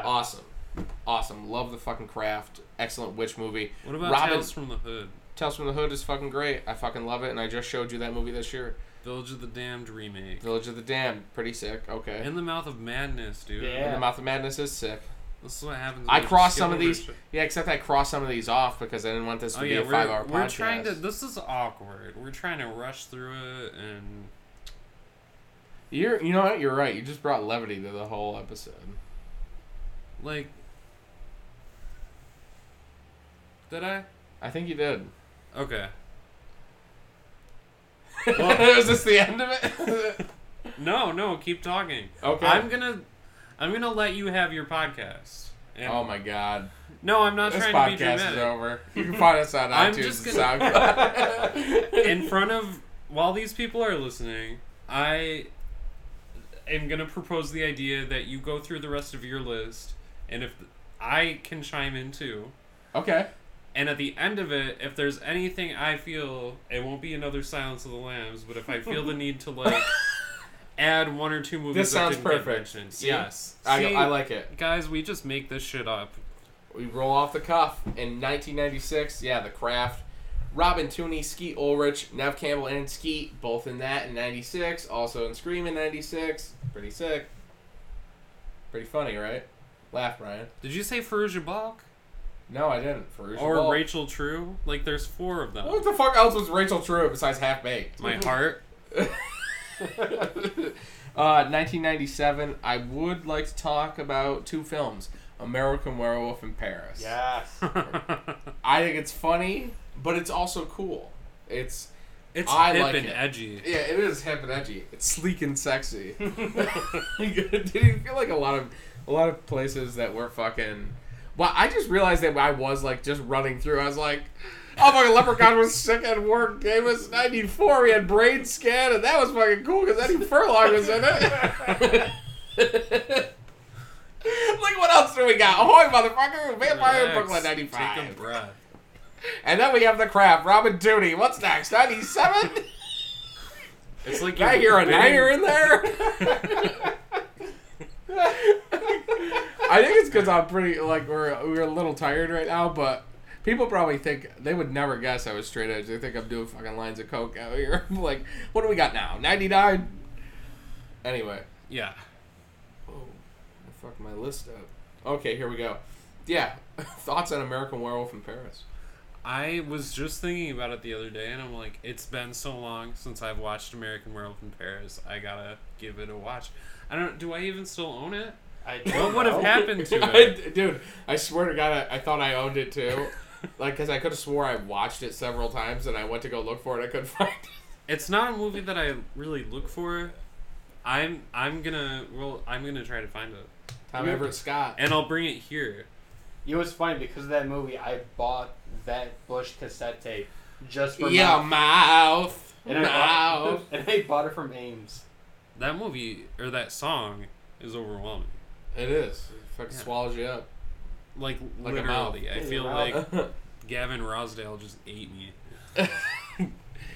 97, obviously, I Know What You Did Last Summer. Yeah. Right. I remember when the movie Bling. was getting released on VHS. People were like, "Oh my god, it's like one of the scariest movies of all time."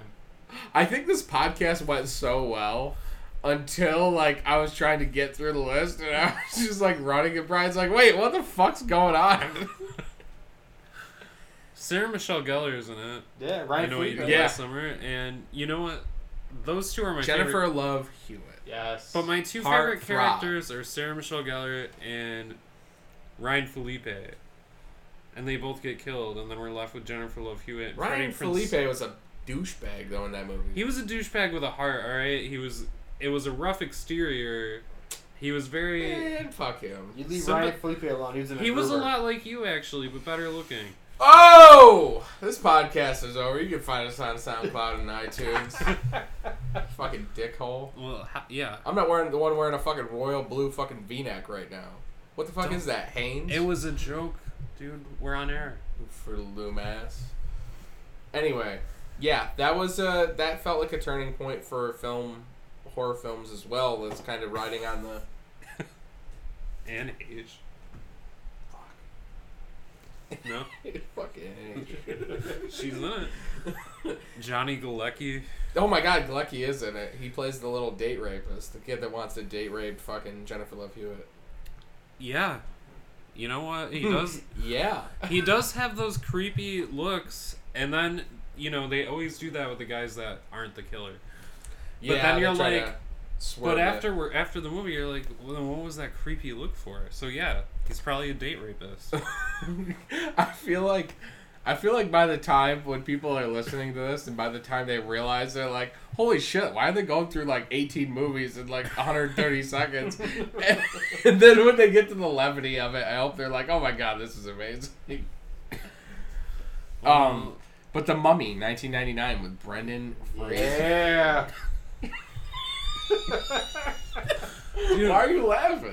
because it's funny, alright? Dude, Brendan Fraser's the man. There He were is. so many years where I had like the snottiest attitude about that movie. Oh, and I you just mean like never up until watched it. 2018? Yeah, Up you until- just bought the Blu-ray box set. Like, yeah. They have a Blu-ray box set of the fucking Mummy movies? Oh, dude, Yeah. it's so cool. It comes with the book of No the Dead. fucking way. Comes with the Book of the Dead. Mine's a steelbook that is the Book of the Dead. No shit. Yeah. So I Did you get it finally. at Best Buy? Ooh, you know what? No, dude, I bought it online. Oh shit. I feel like I'm not myself. man. I feel like none of it. I feel like once we fucking literally finished the top 10s and then we talked like about 1990, from 91 to like 96, it was just like what I imagine people on acid fucking deal with. Just so everyone knows, after this podcast, there's probably just going to be mostly awkward silence until Sean finally says, "Well, I'm gonna go home, guys."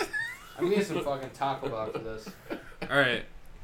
So 99, The Mummy, very fun. Rachel Weisz, what a cutie, right? Yeah. Brendan Fraser, you're all right. Yeah, he's a cutie. Have you seen Encino Man? Yeah. Yeah. With honors? It's just a fun action movie, you know. Horror? Question mark. No, it's definitely horror. It's fucking Mummy. It's a universal monster. Yeah, but it's more of like it's more horror than the fucking Tom Cruise one. has a very, you know, family friendly atmosphere. That doesn't make it not horror. No, not at all. So I just argued with myself. Yeah, you did. Wait, so do you guys consider Hocus Pocus a horror movie then? It's Yeah. like children's horror. It's like calling Ghostbusters a horror movie.